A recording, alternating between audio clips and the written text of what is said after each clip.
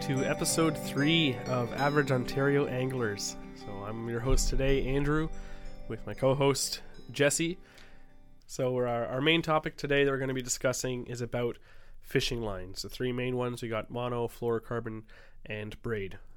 Initially, we're going to start off with our interesting fishing fact. At the end of the episode, we're going to have our question and answer, our AOA Q&A. We're also going to announce the winner of our giveaway, which was that spider lure. And we're also going to be posting later on in the next coming weeks or so. Always keep posted for whenever we're asking for more questions to get entered into those draws yourself. But as for today, Jesse's going to surprise me with another interesting fishing fact, and we'll see if it lives up to its title of interesting. Well, this one's not insanely interesting, but it is interesting. Oh, and we're cutting that out. All right. But anyway, this week is it's very Ontario based. So I thought I'd do an interesting fishing fact about the Trent Severn Waterway. Ooh, does that sound interesting? My interest is piqued. Okay, good. So if you're not aware, the Trent Severn Waterway, it's a canal route that connects Lake Ontario all the way up to Georgian Bay or Lake Huron. I have questions for Andrew to guess, because he's not going to know the exact answer, but I want to know if he can get close. But this waterway has been called one of the finest interconnected systems of navigation in the world. Was that called by the actual people who take that, or? No, that was from the Parks Canada website. So a little bias in his statement. But anyway, who knows who called it that, but that's what they said. But anyway, so it goes all the way from Lake Ontario all the way up to Lake Huron. What is the length in kilometers, do you think? If you were to drive from one end to the other, how many kilometers would it be? I don't know. I'm gonna be like, is it 10? You know. Yeah. I would say it's probably 1,200 kilometers. No one will judge you if you get it wrong. 1,200 kilometers? No. 386 kilometers. Okay. Andrew's an overachiever. It's okay. But anyway, 386 kilometers. That's a lot. It is. That's, if you were to drive that in a car, that would be, almost 4 hours, depending on who's driving. But the fun fact is, at full throttle in my sports pal with my 2.5 horsepower engine, going 11 kilometers an hour, he can rip through those no wake zones. It would take 35 hours to make this run, not counting going through the locks. This is going to be the next year's AOA big film project of canoeing the Trent Severn Waterway. Journey of a lifetime. 386 kilometers. That's pretty crazy. And it can hold boats up to 84 feet long. So boats up to 84, and believe me, I've been fishing on the Otonabee in my canoe, and big, huge cruisers come through there, and I'm like, holy crap. That's got to be super tight in places, because I know, I've been in my parents' boat, and they just have a small little bow rider, it's 16 feet long, a little less than 16 feet long, and that fits no problem. But you're in there in a lock with, 3 other boats. You barely have space. It seems so close. Well, I'm sure the 84-foot boats get the lock to themselves. But did you know that there are, not 84, there is 44 locks. Wow. 44 locks. And in some places, these are some of the places that it runs through. And these are a lot of lakes that, maybe you fish these areas, because you can fish all through here. Rice Lake, the Otonabee River, I fish both those. Yeah. Lovesick Lake. I'm just naming the ones that I've... And that goes through up to Balsam and... Buckhorn, Cameron, Pigeon, Sturgeon, Cameron Lake, Lake Simcoe. Yeah. It runs through a lot of lakes. It's crazy. Yeah. So the history behind it is the first lock was built in 1833.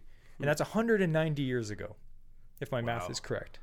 And it's slowly continued. It's actually interesting. I'm not going to get into it, but the history of why they decided to build it was because of, they wanted to have, commercial ships going up to Lake Huron and be able to ship military fast. So it actually took, it was very slow. They built a lock, then they stopped, then they built another one. So it actually took till 1920. So almost 100 years to build all this. Wow. When it was finally completed and they did the first run. And the funny thing is, so this route was originally created for commercial shipping. But by the time that it opened in the 1920s, the commercial ships were massive. So I guess at the time they were like, oh, this will be big enough. And then finally it took them 100 years to do. And by then the ships were huge. So now they're like, well, it's no longer just trappers' furs and stuff. So they couldn't fit a ship through anyway. So now it's mostly used by, fishermen and pleasure craft route. So I thought that was pretty funny that all this work happened basically for nothing. Now, it is nice to be able to get from place to place, but it has also led to a lot of like invasive species like pike getting into certain places. But you know what? Whenever people get mad and say, oh, there was never pike in this lake before, those dumb pike, it's like, well, it's kind of our fault. We connected all the lakes. So blame ourselves or blame the people from 1840 or whatever the heck. A little sidebar, because just like history. So I know the one thing my parents, they get really excited when they go to the locks about the lift locks. There's one in Peterborough area, I believe. Yeah. So that like there's literally two giant pails of water, and they'll like lift the boat straight up. And you carry on this waterway. Like, it's crazy just how they built this. Looking at it is cool. So that makes sense why there's so many different... There's overland locks where you're on like a little rail car that goes over on some of them. So it makes sense that it's built over the course of over 100 years. Technology changed so much in that time as to like what's the best way to transport a ship over these certain areas between lakes. So it's kind of cool. That's why it's so different in its operations from lock to lock. That's actually makes a lot more sense. It took so long to build. That's crazy. And now we just use it for basically fishing. So anyway. Except you can't fish in the locks. Come on, not in the locks, but around them. But anyway, how interesting would you say that is? I like history, so that's gotta rate it pretty high. I'd say it's an 8. 8 out of 10. Okay, last week we used letter grades. Yeah, that's you. I use numbers. Okay. Sounds good. So anyway, that was my interesting fishing fact. So stay tuned for next week when we actually have another interesting fishing fact that maybe you will find interesting. Only because I'm giving it. No. All right, so on to our main topic of today, which is fishing lines. So like I said at the beginning, there's 3 main ones. You've got braid, you've got monofilament, and you have fluorocarbon are the 3 most popular lines out there that you can use that you're going to find in any tackle shop you go into. A lot of questions that people have. There's a lot of misinformation about them, especially between fluorocarbon and mono. A lot of different people have different ideas as to what is best to use when, what are the benefits of certain lines to others. And I even did some research on how it's made because I like random crap like that. So we're going to have a lot of information for you today to hopefully help you narrow down what you're looking to do when you're on the lake, what you want to use, when you want to use it, where you want to use it. Because, again, our whole goal here with the podcast is to be able to give you information that you can then take to wherever your local water is, make use of it, and hopefully catch more fish with that. So that's our goal. So, Jesse, what is your favorite line? That's such a loaded... You can't answer that question because it depends. There's too many variables. It's not fair. There's too many variables. It's not fair. You can't really say like, oh, if you had to pick one line, what would it be? There's so many different types of lines and manufacturers and whatnot, and to choose just one line of like, oh, like I will only ever use braid, like it's not conducive because braid has its strengths, but it also has its weaknesses. So just kind of like to start off the show first off, I thought it'd be good to talk about kind of the history. We'll do a little bit of talking of each of the ones. So braid is actually one of the oldest lines around. Like it has been one of the oldest fishing lines used for hundreds of years is braided line. Back in the day, they would use natural materials like cotton or linen. The issue with that is anytime it was used, it would have to be stretched out and dried, or else it would rot on the spool. Oh, imagine how time-consuming that'd be. After every day of fishing, you had to dry your line out. Imagine how your car would smell with all those people who just throw their rod in the back window of that car. Oh. That would be disgusting.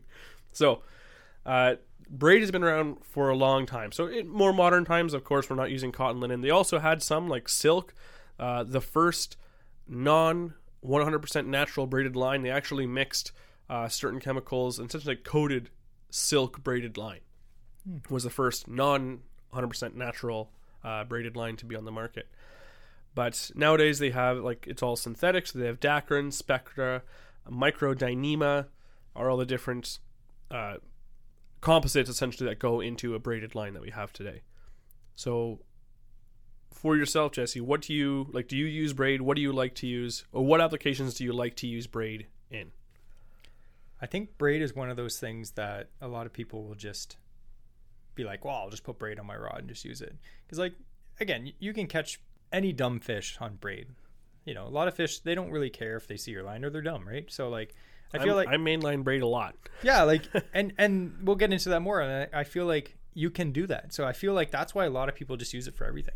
Yeah. And a lot of those people, no offense to them, they'll be like, oh, bastard, dumb, you can just use straight braid. But the reality is you can't sometimes. Like, maybe don't you think if you use something else that you might catch more fish than you already do? And it doesn't all come down to just can the fish see it or not. There's other factors why you'd want to use a different line. And I feel like a lot of people, I get people that message me on Instagram and stuff, they have a lot of like deep-seated opinions that are based basically on nothing, just their own opinion. Yeah. So like they'll be like, oh, fluorocarbon's a waste of money, and then they'll be like, this is why and this is why, and then I'll be like, there's 3 other reasons why it can be good. But anyway, braided line I use for generally heavy vegetation.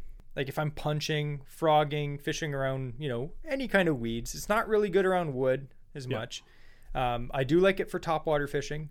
Yep. With, I'll use a little monofilament leader just so the trebles don't get all, caught in the braid is so limp it just wraps around the hooks. But anytime that I need, ultimate power to get fish out, especially weeds, like largemouth bass fishing, 90% of the time, I'm using braid. Yeah. And it's so thin. It cuts through weeds so good.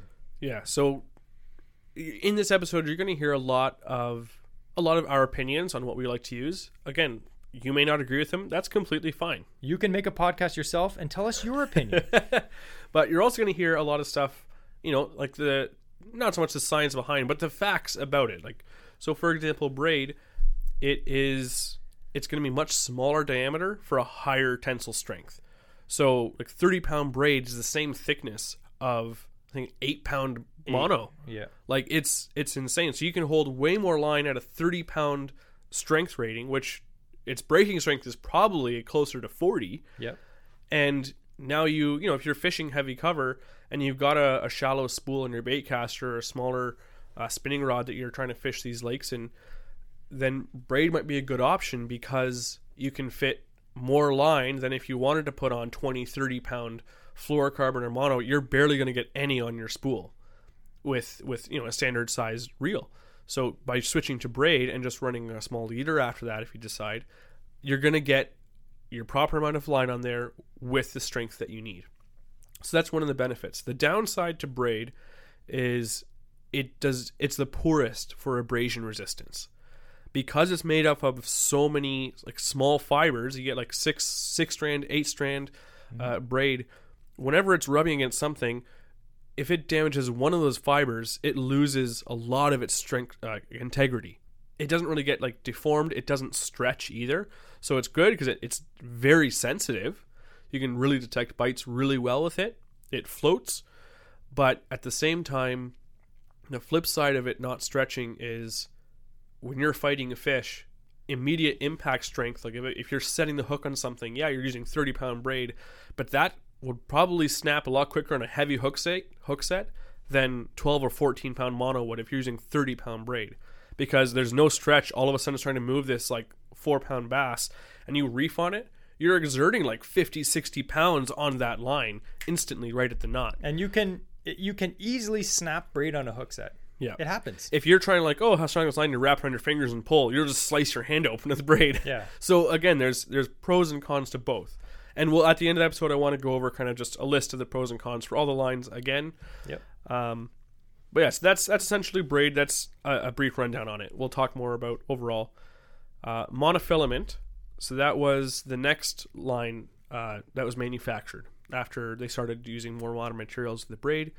They started making monofilament. Monofilament is actually a nylon line.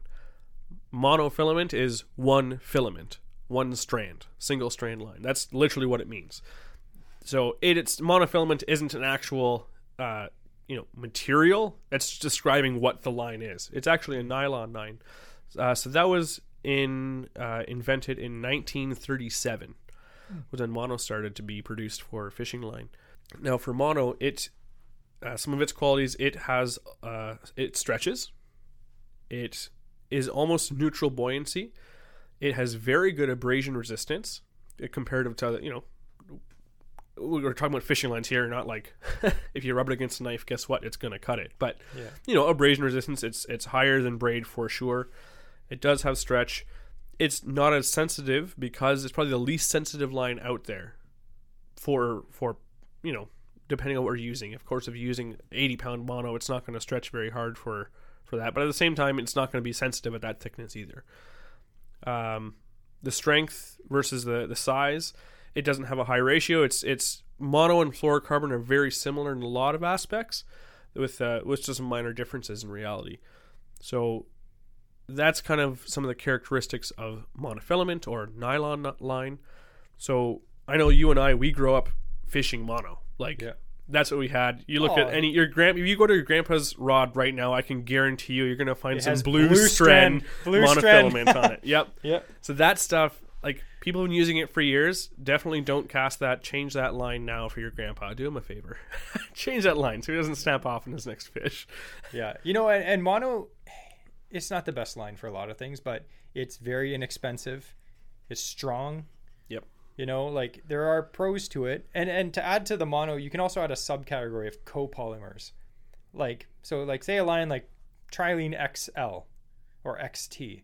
Those are monofilaments, but then you get Trilene. Technically, fluorocarbon is a monofilament, is a single filament line.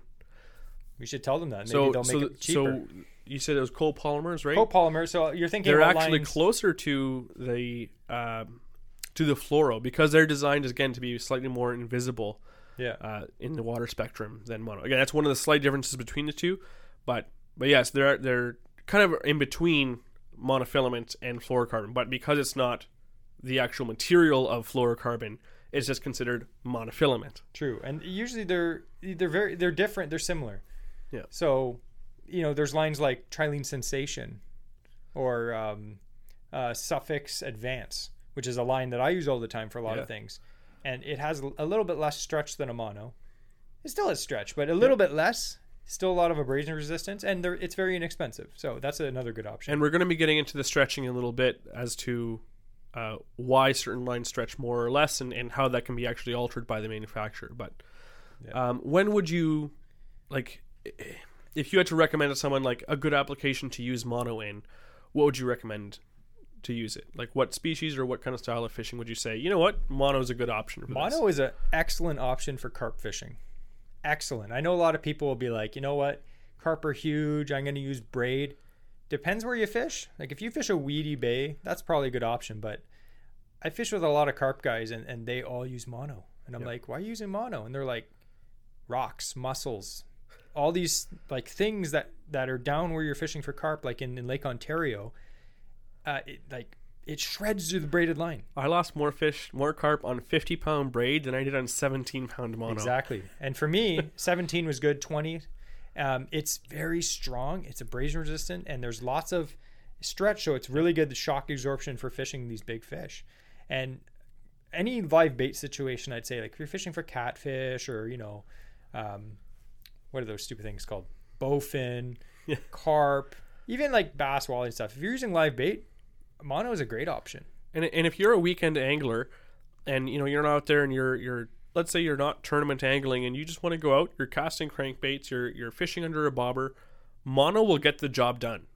No issue. Mono will work completely fine for you. Yeah. So it's your cheapest option for line out there, and it's 100%. I've been using it for years. It's been around for decades. Back in the 60s and 70s, even, there are pros, they're fishing, some pros still love fishing thick mono for flipping and pitching. Yeah, they're rare, but they're still out there. And I think one of the main things about mono is its ease of use. Yeah, it's not all easy knots to learn as well. The fishing knot that everyone thinks of when they think of the Rapala knot, or the clinch knot, the Trilene knot. Those knots, they work great with mono and fluorocarbon. Some of them. If you try and use that on braid, it'll slip so fast. It's done. So a lot of people, they shy away from braid because they find it difficult. But there are some great videos. I know Roland Martin, he has some really good videos on I like his because they're good quality and you can see the knots he's tying, and he does a good job of explaining the difference and why you'd want to use, why a certain knot won't work for braid and why it will work for braid. So I did his videos on YouTube if you're looking for something like that. So I think one thing to add is, like you said, crankbaits. Yes. One combo that I do, I got a Mojo Bass Glass crankbait rod last year, and I loved using it. And I'll use mono. Like, that's my choice of line. Like, I know a lot of people throw crankbaits on fluorocarbon, but for me, if I'm using, a DT10 or something that dies around 10 feet or something, I'm just using 10-pound mono. Gets the job done for me. It's really stretchy. That's my choice of line for that application. And it's not expensive line. Like, just get some, Trilene XL and it works good. Yep. Yeah, Trilene Sensation, like I love Sensation. I've used that stuff for years. Yeah. Yeah. So moving on to fluorocarbon then. Fluorocarbon is made of compound vinylidene fluoride resin.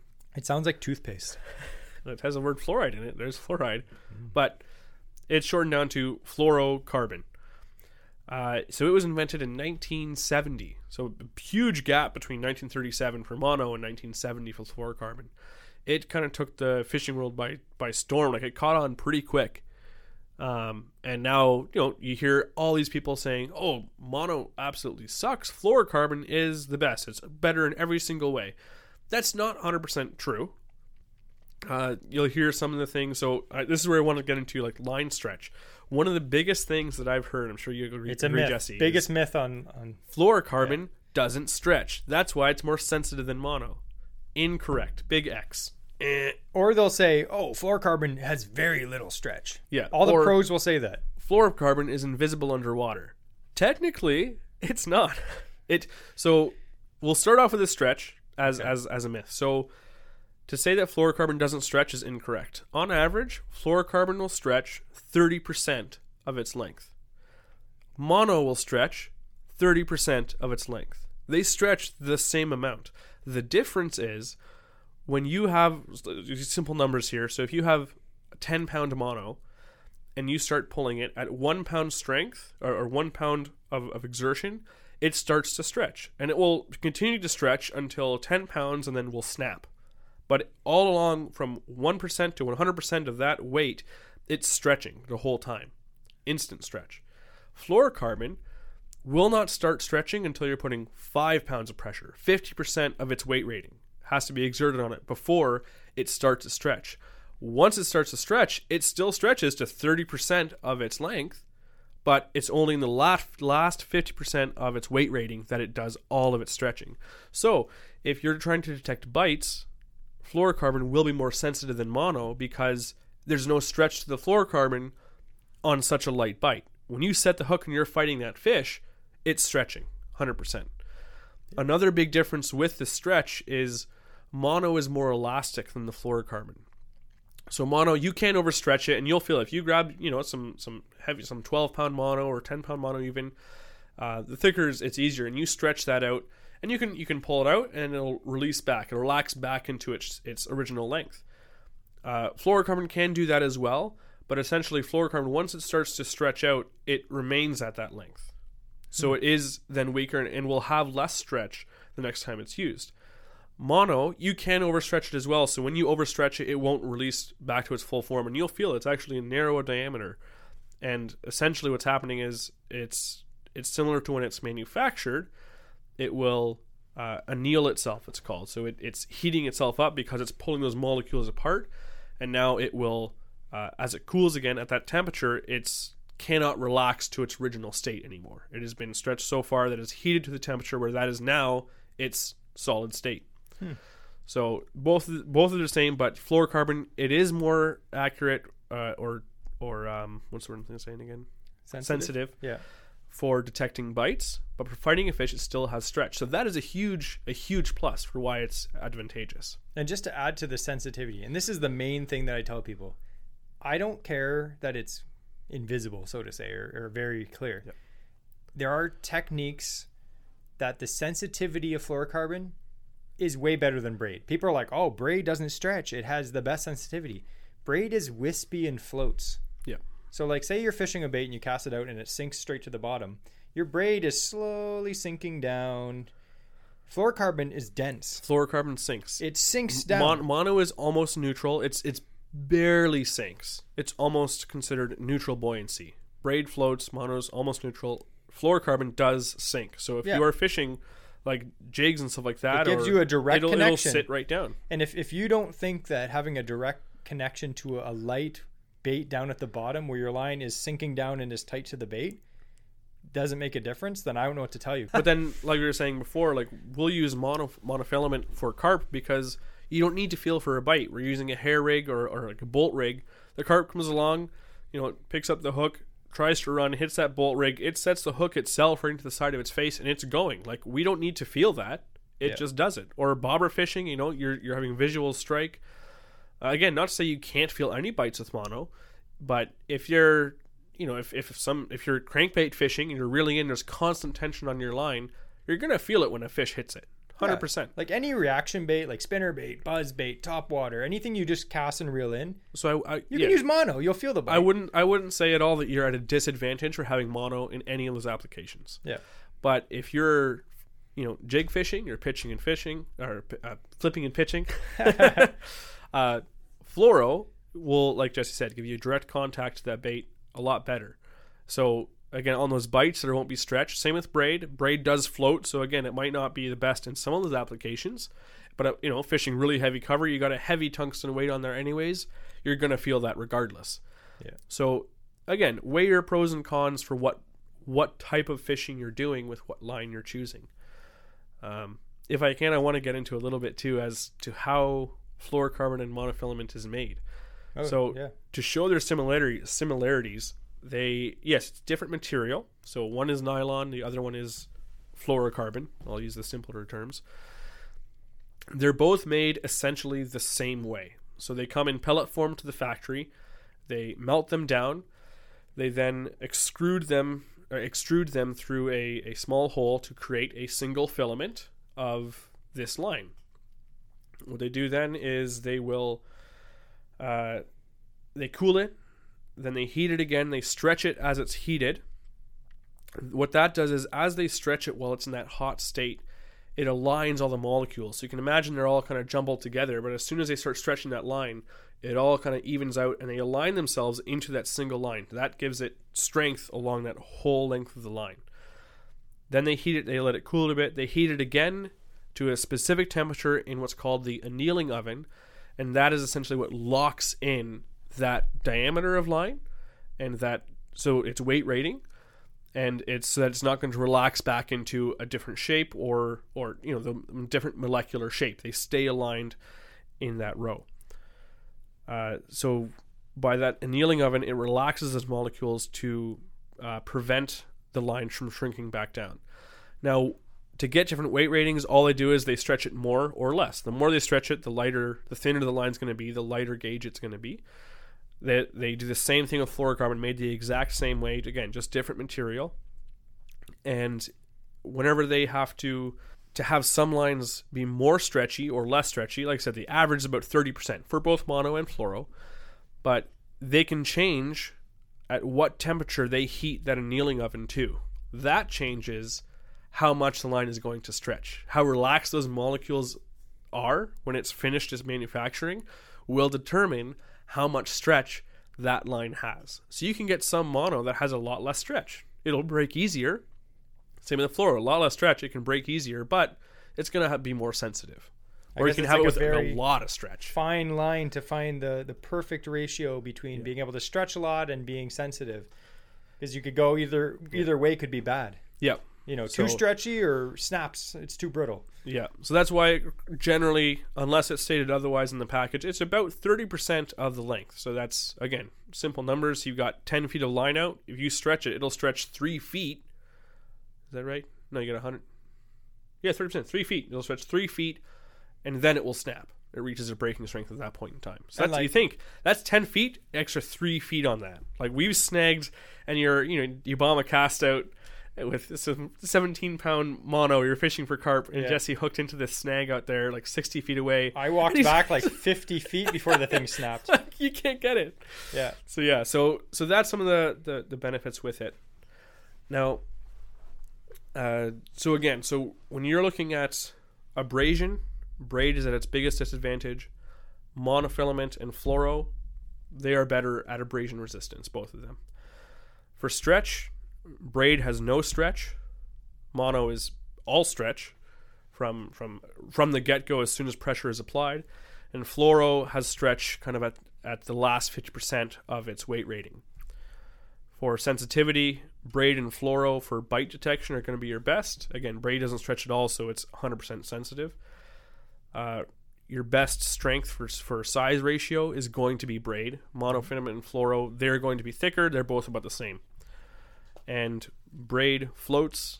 Monofilament is neutral buoyancy, and fluorocarbon will sink. So that's kind of, if you can understand those basic principles of the different line, that helps you then be able to know what you want to do. So for me personally, when I'm out fishing, most of the time I run Braid, but I will also run a leader. I'll often just use a mono leader because I don't like spending a whole lot of money. But if I'm using, let's say, straight mono on my reel, again, it stretches. So if I cast out 50 feet, it's going to stretch a lot. I won't have very much bite detection. But if I'm fishing, 30-pound braid or 20-pound braid, and then I tie on a 10-foot mono leader, there's a lot less stretch in that small section of mono than it would be if I had my whole spool was all mono, right? Mm-hmm. So that's one way where you can still get some of the advantage when you're fighting a fish. I'm no longer fighting on just straight braid. I have the rod flexing. I also have that 10 feet of mono that gives me up to 3 feet of stretch before it breaks. That's a lot of extra play that I can have on something where, I don't want to have that high tensile breaking strength of braid all the time. But I have a heavy gauge line that I can use in a lot of applications that lasts a lot longer on your spool than mono and fluoro does. Yeah, like you can have braid on your reel for years. Yeah, literally years. But again, braid, you always take a look. If you're starting to see it fray, it gets weak really fast. Yeah. So whenever you catch a fish, any line too, not to say that monofilament and fluorocarbon are completely abrasion resistant, they aren't. But if you catch a fish, especially like if it's a toothy critter, like you got pike or muskie, that can 100% like it'll nick your line, and now it's weakened 100%. If you're fishing around timber, and every few casts or after your morning, inspect your line. Even if you haven't caught any fish, but you've been fishing around weeds, you get a snag in the rocks and you pull it up. You cast it over a log, you drag the line over. Just grab the line, run your finger over it, see if there's any fraying in your braid, see if you feel any nicks with your fingertips on your mono, on your fluoro. Take the time, just retie at that point, because there's no worse feeling than snapping off later. And especially like when we're muskie fishing, after you catch a muskie, check that leader, check the knot, make sure everything's legit. You wouldn't want to, spend so much time and effort to actually finally hook a muskie and then have your leader snap or your knot snap off. Like, always double check. It's literally will save you from the worst feeling you'll ever have. A gut punch when you miss a muskie and it snaps your line. Haven't had it yet, but I'm sure it's a terrible feeling. There is a kind of a fourth type of line. It's not as common these days, but you can actually get wire. So some of the old trolling reels and stuff like that, they would commonly fill them with even copper wire. Yeah.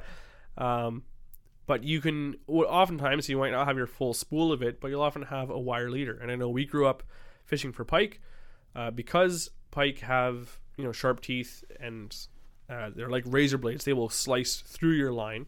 They're not just sharp on the point. They're like knife edges. So if you're fishing for pike or for muskie, any of the Essex family of fish, braid, they'll slice through super easy. Super easy. Very easy, yeah. You can actually run a thicker gauge. Like the lightest I'd go is probably like 50, 60. If I'm fishing for pike, I'd probably go like 80-pound fluorocarbon. I know guys that use like 40. Yeah, and it can be done. They get bit off occasionally, but most of the time they don't. So that's again showing the abrasive resistance to some capability. But again, you catch a fish on a fluorocarbon leader, you can inspect it after. The benefit of, which I really like fluorocarbon leaders for now, which we are now using. I don't even own wire leaders anymore. I use wire for bucktails because the vibration is different, but generally speaking, I'd say like 80% of the time we're using fluoro. So fluorocarbon is, I like it because the wire kinked a lot, and I found that would impede the action of a lot of my baits of having this like super kinked up wire leader. You catch one fish on it, even if it's like a tiny 14-inch hammer handle pike, and now your leader's all bent to pieces. Yeah, and it sucked. So having the fluorocarbon leader, if I use a thicker gauge, I can land multiple fish on one leader without any risk Like I don't feel any risk of that thing snapping. Especially I was skeptical at first because I'm like, they cut through my mono all the time, but I'm using 10-pound mono or fluoro. If you're using like a thicker gauge line, 130-pound fluoro. Yeah, for musky, yeah, like 120. And I know plus. a lot of musky guys are like, "Oh, you're dumb. I would never trust fluoro." It's pretty much the industry standard now to use like 120 to 150 pound fluorocarbon. No one would use it if they got bit off. Because I have had less issues with fluorocarbon. No, I've been using them a lot less. I'll say that. So this might be skewed, ratio overall. But I have had multiple wire leaders get cut or snap because they're kinked. Yeah, happens all the time. They can break too. They're not indestructible. And you can't. And I've had the terminal tackle on wire leaders. I've had that fail so much more often than the tackle that I found on the fluorocarbon leaders. They're usually a bit more expensive, the flow leaders, but I find the swivel, the snap on it, they're better quality than I find on a lot of the the ball bearing swivel wire leaders that I would get. I found that the fluorocarbon ones are a lot more resilient to fishing, because I've had a lot of steel ones fail. And I think generally, say you're fishing pike and muskie, I don't think generally they care if there's wire leader. Yeah. Like some fish are finicky, but I don't think pike and muskie generally are. So a lot of people are like, "Why are you using fluorocarbon? The fish don't care." It has literally nothing to do with invisibility. Like a little bit, sure. That's nice that's an added feature, but it has to do with the fact that it's extremely abrasion resistant, and you can look at the leader and tell if it's damaged. You can't do that with wire sometimes. Sometimes if you get a kink, like you said, you can tell, oh, there's a kink here. If it straightens out, it might snap. But sometimes you'll get damage on your wire leader that you can't see. And then you'll set the hook and snap. Because often they're nylon coated wire, like you said. Yeah. So the wire inside is broken, but the nylon outside looks fine. And it's toast. Yeah. So that will break. Definitely good for fluorocarbon. Yeah, you can visually inspect it. That's a good point. Now, you brought me back again. I forgot to mention about between fluorocarbon and mono, invisibility underwater. So fluorocarbon is the best line for invisibility in quotes. Monofilament is also not very visible underwater overall. If you're fishing like super gin clear, you're going to notice a difference if you switch to fluoro. Yes, because it is better. So essentially how they work is the light spectrum, the water refracts light at a certain degree. And so monofilament, I can't remember exactly. I think it's like 0.6 degrees off of water, whereas fluorocarbon is like 0.2 degrees. So it's much closer to the light refraction that water is naturally. That's why fluorocarbon appears invisible underwater. However, it does not match exactly. So yeah, if you have fluorocarbon in the water and you have if it was truly invisible, then you would have no issue running 500-pound fluorocarbon and it's invisible. No, at that point you're gonna see it because you'll notice that. So some fish, they can still be line shy if you're not careful, and a lot of it too isn't so much the line, but the whether mono or fluoro, but it could very well be how it's affecting your presentation. So exactly. I know with steelheading, I know you've had experience, you have a lot more experience than that, but why don't you go ahead and talk about, I know you talked about before about leaders and switching to a lighter leader for better action. And it may not necessarily be the line itself, but... Yeah, it's the diameter. So again, there's a lot of people that are like, fluorocarbon's a scam. Talk to any steelhead guy that fishes. You'll be hard pressed to find someone that doesn't use fluorocarbon. And, if you're talking about people that are... professional bass anglers or have TV shows and they're pumping product. Yeah, you can see that they're pushing their product, but normal people down at the creek aren't pushing product. And guess what? Fishermen are cheap. We don't want to spend money on fluorocarbon, but everyone does. Why is that? It's because it works better. Yeah. That's the reality of it. So if you say fluorocarbon, is a scam, maybe, try to think outside your little opinion there, because people like us that don't want to spend high dollar for fluorocarbon, steelhead guys that drop shot smallmouth, they all do. Yeah. There must be a reason for that. So when you're steelhead fishing, I'm not that old, but I grew up when fluorocarbon was not really a thing for steelhead fishing. It was just kind of starting to get into it. People use monofilament leaders.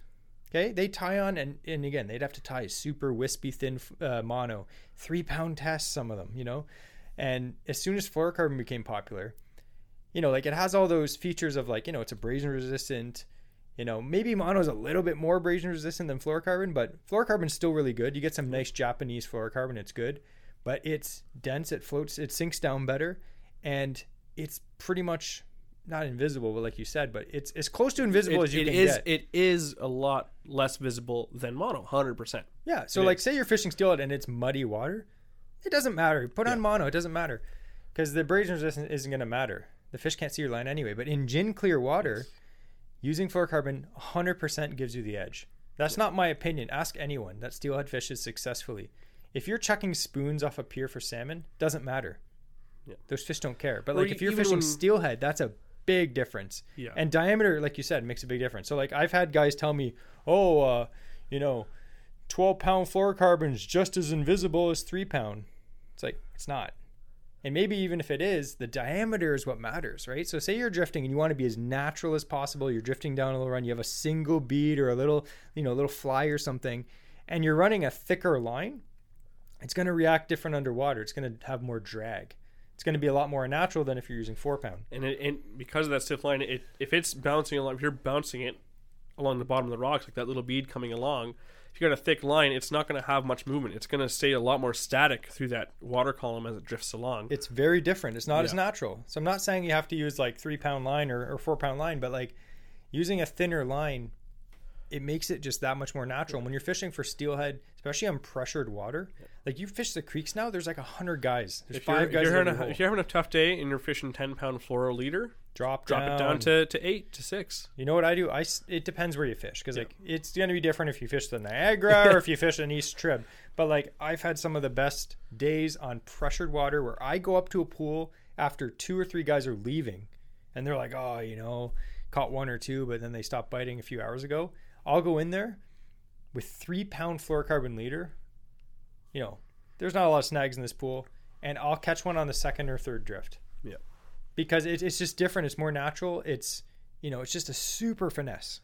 Now, I don't recommend using that thin of a leader all the time, but if it comes to it and it means that I can catch a fish, I'm going to do it. Yeah. Now, so what I want to do just quickly now at the end is I'm going to try and do some off-the-top questions here for you where see what you can apply what we've learned here. So I'm going to try and give we'll just see how it goes. So is this like a test? Not really. Okay. Sort of. I mean, yes.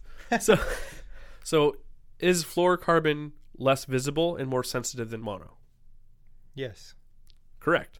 At the same time, to play devil's advocate here, if I'm fishing a Tannic Lake up in Algonquin Park, or up in the Muskoka area, and it's stained water, and I'm casting crankbaits, am I going to notice a difference between fishing mono and fluoro? Or am I going to catch more fish either way?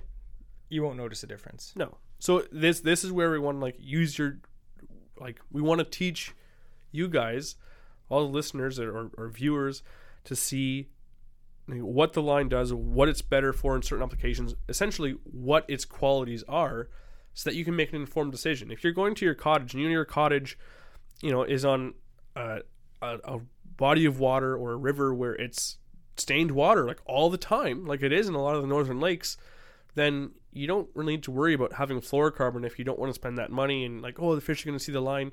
That's stained water. You could probably run straight braid and have no issue. Yeah. Even when we went to fishing Algonquin Park, I ran straight braid that whole trip, and you were fishing leaders the whole time. And you were catching big bass, I was catching big bass. Yeah, it doesn't matter. It didn't make a difference. Yeah. And to add to that, another thing I'd have to add after that is it's all about confidence. Yeah. So if you feel that, fluorocarbon is going to help you catch more fish, then buy fluorocarbon and use it, because confidence is everything. Yeah. So for instance, I like flipping jigs. A lot of guys fish braid. But a lot of people too fish 20-pound fluorocarbon. You know what? I'll tell you, I like fishing 20-pound fluorocarbon better. It casts better. It skips better. It's fun. I enjoy it more. I don't like that rough noise of braid. I like using 20-pound fluorocarbon. It has nothing to do with anything else other than the fact that I like to use it. So guess what? I use it. Yeah. Use what you like. 100%. Unless it's a dumb choice. Don't be topwater frog fishing with mono like Andrew. But I've actually done that. So just a little tangent there. So can you fish, different lines for their not ideal circumstances? Absolutely. Can you catch fish in those ways? 100%. Jesse and I, we were fishing a body of water out in the Kawarthas, and he's got on his 60-pound braid. That was 50. 50-pound. Okay. Oh, sorry. 50-pound braid, and he's pitching jigs where he's throwing frogs in like the slop, and there I am in my medium action spinning rod with 10-pound mono, like flicking my spider lure. Actually, the one I'm thinking of, I flipped it underneath the dock. I'm like, watch this shot, and like I nailed this like snipe shot under this dock 6 feet back through like multiple like horizontal dock pilings under this dock. So I knew that if I hooked something, I'd not only have to get it like out from it tangling around the dock pilings, but also over top of the horizontal supports.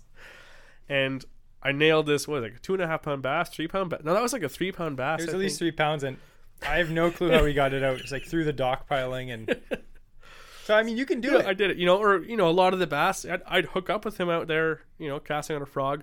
But a lot of the time, we'd have to paddle right up to him because you can't get the weeds because you can't rip it out. So braid way superior in that scenario. Yeah. So always think about what the qualities of whatever you're fishing for, or whatever you're fishing with. So your rod, your reel, what is it capable of? How is it going to act? How is your line going to act? How's your lure going to act? If you can answer those questions, you're going to be way more prepared to have a better time on the water, catch more fish, and just have a more pleasurable experience, because you're not going to be fighting against these negative qualities about your gear that you're using when you're on the water. So I hope that was helpful for the fishing lines. We do have some time left for the AOA Q&A. But before that, I just wanted to add, the first question you asked me is, what line would I pick? What line would you pick, Jesse? If you had to run one line. If I had to pick one line for everything, braid to leader. I agree. You can do anything with braid to leader, and again, like we were talking about, that's technically 2 lines. Fair, but the density of fluorocarbon has its advantages. But braid to leader is good for anything. Like, I feel that if it came down to it for sensitivity, slackline detection, fluorocarbon will be more sensitive than braid to leader, 100%. But generally, braid to leader is still sensitive. Because the thing is, if you could put on a 20 yard leader if you wanted to. Yeah, so if you wanted to pitch, you could have your full backing of braid. You tie on an extra 20 feet of fluoro or 10 feet of fluoro. You're still going to have that direct contact. That's going to sync with whatever you're pitching with to the bottom. So that's a very good point. That's what I run mostly on my reels now is braid overall, except for my carp reel. Yeah, why not? And my salmon reel I run mono as well. But other than that, I run braid. And I only ever tie on leader when the water is clear. I run straight braid most of the time. Yep. And you still catch fish. Yeah. So, yeah, I'd say braid to leader for sure. And learn to tie, well, we have another episode coming up about knots, but learn to tie a good knot. Yep. There's tons of good connection knots. You don't have to learn the FG knot, believe me. That's an overkill knot. It's a strong knot, but it's an overkill knot. The Albright knot works. Is it Albright? What's the... Yeah, the Albright knot. Albright knot, yeah. Or the Crazy Alberto knot. Like those... Crazy Alberto, yeah. Those knots I work like good the too. Albright knot is really easy to learn, not hard to learn how to tie. And that works for tying any leader to any mainline material that I've found. And unless you're using something super thick. And the secret is, if you learn to tie an Albright knot correctly, it won't break. Yeah. People make it sound like if you don't tie an FG knot, your knot's going to break. Yeah. It's like, nah. For years before the FG knot came out, we were tying the other knots and they were fine. But anyway. We'll get naughty another episode. There's another naughty episode coming up. So yeah. Anyway, that was interesting. I kind of understood how line was made. Like, braid is easy enough to understand that they weave stuff together, but like fluorocarbon and monofilament, how it's made, that's very interesting. And it really opened my mind to mono is still an option. Yeah. It's still an option. I think all these people, they just think you could never use mono. And you know what though? I've watched. If you want to save money, you could even do a mono and then tie on a fluoro leader. Yeah. Like if you wanted that full stretch across the board, but you still want that, the fish not to see the first 3 feet of your line. By all means, just tying a fluoro leader. If you really wanted to, you could do that too. Oh, 100%. And just to add to that, one YouTube channel you should definitely follow is Wired to Fish. Yeah. And amazing. I've been watching episodes here and there, and I watched an episode. We aspire to make videos like Wired to Fish. Amazing. But like, I was watching an episode and the guy was fishing jerk baits on a bait caster. And he's like, oh, I'm using this jerk bait rod, blah, blah, blah, and 10-pound mono. And he was explaining why he was using mono and not fluorocarbon, because he didn't want to get his jerk bait down. Like, he didn't want the line to bring... A line will actually bring your jerk bait down a few extra feet. Yep. That's a fact. And he was using mono at 8 or 10, and he was catching big smallies on it. And another episode I was watching, They were fishing somewhere, and it was, the lakes in like Minnesota, they're very similar to the Kawartha. There's a lot of milfoil and stuff. Yep. And he was flipping tubes for a largemouth, and he was using 15-pound mono. Yeah. He's like, I can feel the bites good hook setting power. You just have to set the hook a little harder than if you're using braid. And it works. Like, it doesn't not work. People think that mono doesn't work. It does. The good thing with mono too is when you're fighting a fish too, like to have that stretch all the way across the whole time when it's getting close to the boat, if it starts shaking its head and stuff, it's still got a lot of stretch in that line, which is really, really useful to prevent it from throwing that hook. And we'll talk, 100%. And we'll talk about that in another episode about choosing the right rod, because like the line you use directly correlates with what kind of rod you can use. If you use a really stiff rod and a line that's really stiff, like braid that has no stretch, you're going to lose a lot of fish. So like, for instance, like I have a chatterbait rod. It's a slow action glass rod. That rod bends almost down to the handle. And I can use braid on it because the rod bends a lot. But if you're, you're looking for a sensitive rod that doesn't have a lot of bend to it, like an extra fast, and you're using braid, the rod doesn't really load up that well, and you will lose a lot of fish at the boat side. And same thing too, if you're using a soft rod and you're using mono or a stretchy line and you're casting frogs, you're gonna have to like do an insane hook set to launch those like big 4/0 hooks into the roof. You probably won't even get it in. It's not gonna happen. So hopefully that has helped answer any of the kind of misnomers you've heard about different lines and whatnot. But we'll do some questions now on the AOA Q&A. All right, so for the AOA Q&A, this week we actually got about 35. That's pretty good. 35 entries. But anyway, we're going to answer some of these for you. We're going to go quick. So this one's for Andrew. In your opinion, what is the hardest fighting freshwater fish? And this is B2 Fresh. I would say either smallmouth or fresh steelhead. Yeah. I don't have much experience with steelhead, but the ones that I've hooked into, like it's insane. Like you'll never hook into something and have it cartwheel out of the air 5 times in a row, like instantly. Well, but Atlantic do that. Yeah. but smallmouth, pound for pound, I'm sure a lot of people agree are probably the best fighting fish in the freshwater world. They're really hard. Those silver bullets. Yeah. I'd say Atlantics, I've caught a very small amount of them, but the ones that I caught were insane. They were like sticks of dynamite. All right. This is a interesting question here. Raw Milk Cheese, that's the Instagram account guy. His question is, do you fish the spring sucker run? I always used to as a kid, but not since. I used to. It's been a few. We went out about 3 years ago. Yeah, we went a couple years ago. I did go out last spring. Took my wife out. Went for some suckers. Yeah, it's nice to get people introduced. Like I said, he did it as a kid. I think we both did it as kids. I used to take my brother out for the sucker run, and there was a big pool that we used to fish, and it would fill with suckers. The whole bottom of the pool was like black, just all suckers. We just chuck a Durham out, and some of these suckers are big. Yeah, my biggest sucker I ever caught, I caught a 26-inch sucker. That's insane. I measured it. I was like, holy smoke, like 26-inch sucker. And you're catching them on an ultralight, 6-pound test. But I think my favorite way to catch them is fly fishing for them. Yeah. You fish a little prince nymph or a little hare's ear, just down right on the bottom. Get some dust shots in front of it to bring it right down. And I never thought it would work. And dude, it works. Yeah. And you can sight fish for them and just get the fly right in front of their face, and you just see them like suck it up. Egg sucking worms too. Those leech, flies, those work well. And they fight in the spring surprisingly well. Yeah. And I've never ate one myself, but my grandpa back in the day, he used to pickle suckers. Yeah. Like he'd catch them, he wouldn't even flay. Like the bone would still be in and everything, and he'd pickle it, and it would make the bone dissolve. Urban Bass Toronto, his question was, your opinion. He has a 3, so we'll just go quick. Okay. Your opinion on bed fishing in Ontario? You think that should be legalized, or? That's tough. Like for me, I feel bad about it because I do know how much that can affect the spawn. If it's a small and where I've seen it is like small ponds. If I was to go bed fish on a small pond where there's only less than 100, let's say, big breeding or good sized breeding bass, you pull off a bed. That's a big number of those eggs that'll most likely get eaten up by sunfish coming in, waiting on the outskirts of that bed, coming to get it. So depending on the fishery, if it can support it, I know like the St. Lawrence, they were doing that in the tournaments. I've listened to some of the podcasts about that. Yeah. Like for that fishery, I'm sure can handle it. So 100%. for that, I'm fine. If it's a small body of water, I would probably personally I would avoid it just because I don't want to be one of the people that are responsible for future generations not being able to fish.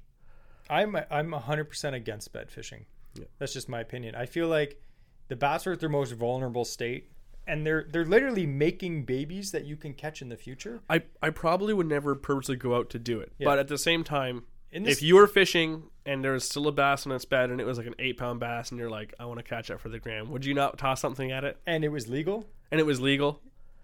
It would be a hard temptation, I'll say that. Yeah. At the same time, would I ever seek that out? Probably not. Yeah. His second question, your opinions on using live scopes in tournaments. Again, we talked about this last time. Like, if everyone has it, it's fair. If everyone has it, it's fair. If I was in that tournament, I'd be like, none of you can use it. I can't afford that. Yeah. The only time I think live scope is unfair, so to say, and I don't mean to like play a little violin, but it's unfair for people who can't afford it. Yeah. Most people can't afford to spend $5,000-$6,000 on technology or electronics. But in tournaments where you're that's driving your livelihood. in an expensive boat. Every advantage you can. That's your livelihood. Yeah. And maybe it's not big tournaments. Maybe you're just talking about like clubbies or like little tournaments. Yeah. Some guys can afford it, some guys can't.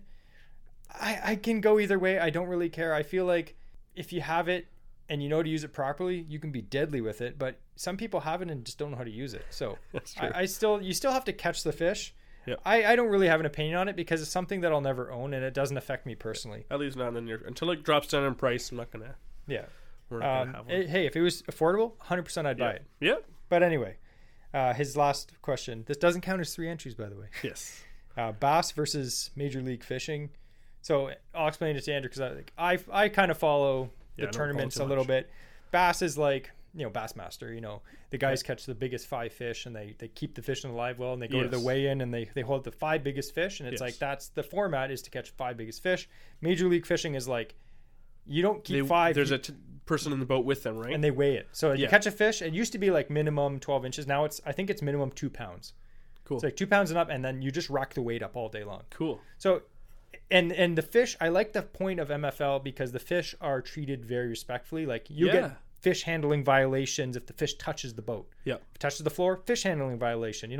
I like the fact, I don't like how fish are banging around in a live well all day as they're driving around. The kill rate on that is pretty high too. Like when they're in those live wells, a lot better than it used to be. Yeah. But at the same time, fatalities. There's fatalities. Yeah. There's going to be a lot less in the MFL rules. So for the bass, for the actual fish, MFL is way better.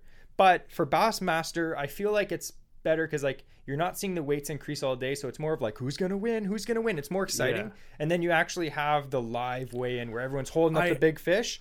That's what the people want. Yeah, it's cool because the bass you're gonna have, like you're getting your 5 biggest fish, so everyone's targeting large. Not large on bass, just large fish. Yeah, I kind of like the other one too, where it's kind of like how I go out and I fish.